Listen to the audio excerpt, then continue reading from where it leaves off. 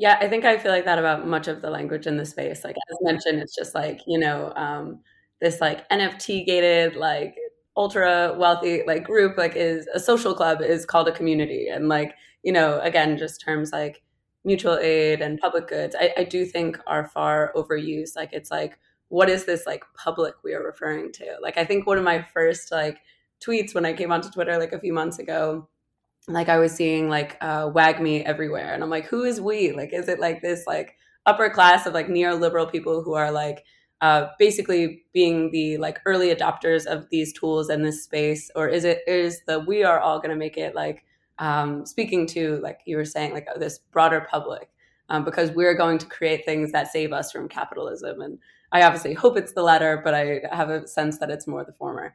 So yeah, I guess I can just echo, or I can confirm that public goods is used a nauseating amount when it wasn't exactly clear like what public goods are, or like how a particular project is serving the public. And I think you had mentioned the word neoliberal, which I think is a whole other can of worms for like discussing the sort of ideology behind like one the conception of public goods as presented at ETHDenver, or just like a lot of the spaces ideas generally, where there is this like idea of like the public as being a public of consumers who like are allocating capital as preference, right? Like I think, it's you can often hear like the very DeFi people, right? They'll talk about like your tokens as being almost like political statements, and I think that's just like the most dangerous of thinking, right? Because what does your citizenry look like in a society where political expression is represented by where you allocate capital, right? Like that, sure, that's something capitalists do, but like we are the public. We are, like the workers do not do that. And when your conception of public good bakes into the like fact that, well, we're going to have a sort of voting system with tokens where people can allocate here and they can, you know, um, delegate tokens there, right? If at some point there's a sort of buy-in, or if you're airdropping to everybody and then like, yeah, like people have to sell tokens to pay rent sometimes, and who's doing that? It's the real public, right? And the people who never have to do that, the people who can hold through a bear market, are going to be like the people who the capitalists. And I think what you're left with is like this increasing precarity that they will end up placing on people by gating quote unquote public goods or the governance over them, right? Because the governance is going to reflect the the desire, like it's going to reflect the desires of who has the most tokens at that point, and that's going to make the good itself serve their interest the most. And you increasingly marginalize people away from what otherwise would be a public good, right? Like it's not exactly it's not public if it's serving the interests of your financial needs more than your literal needs as a, I don't know, an existing person on the internet. Yeah, I get the impression that like I think a lot of the experimentation is interesting and fairly novel in the crypto space, more or less, as far as things go. But at the same time, a lot of the mental models I think people are using to create, like for democratizing or decentralizing their protocols or their projects, just sort of like fits.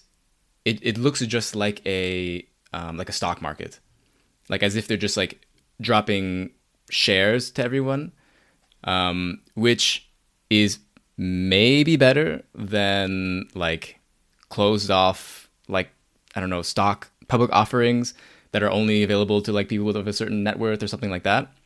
It might be better than that, but it's still like a incomplete.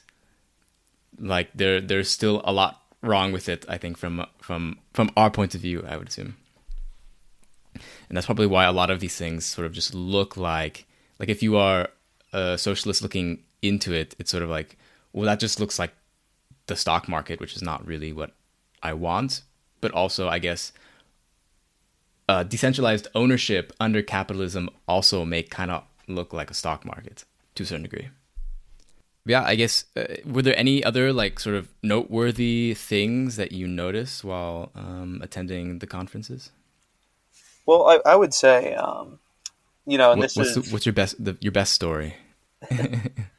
Best story? I mean, I would say probably connecting with the crypto leftists in the community. This is something like maybe more meta, but for the members of the Discord or people who hang out on the Reddit, um, I think it's like valuable and validating as someone who's in crypto. We obviously spend a lot of time either listening to podcasts or tweeting or reading tweets or scrolling wherever, and having a perspective we feel is not mainstream for this space, and especially when you want to talk to other leftists about it, it is generally, it's line go up type content, right? It's and so yeah, I think my highlight would just be spending the week like walking around the conference, being like, oh hey Matt, hey Charles, what's going on, like, and then talking to them, and then being like, yeah, like there is someone here who has like the same lens and sort of foundational value system I have, and like I would encourage anyone listening to this to try and connect with more people like that, because it's encouraging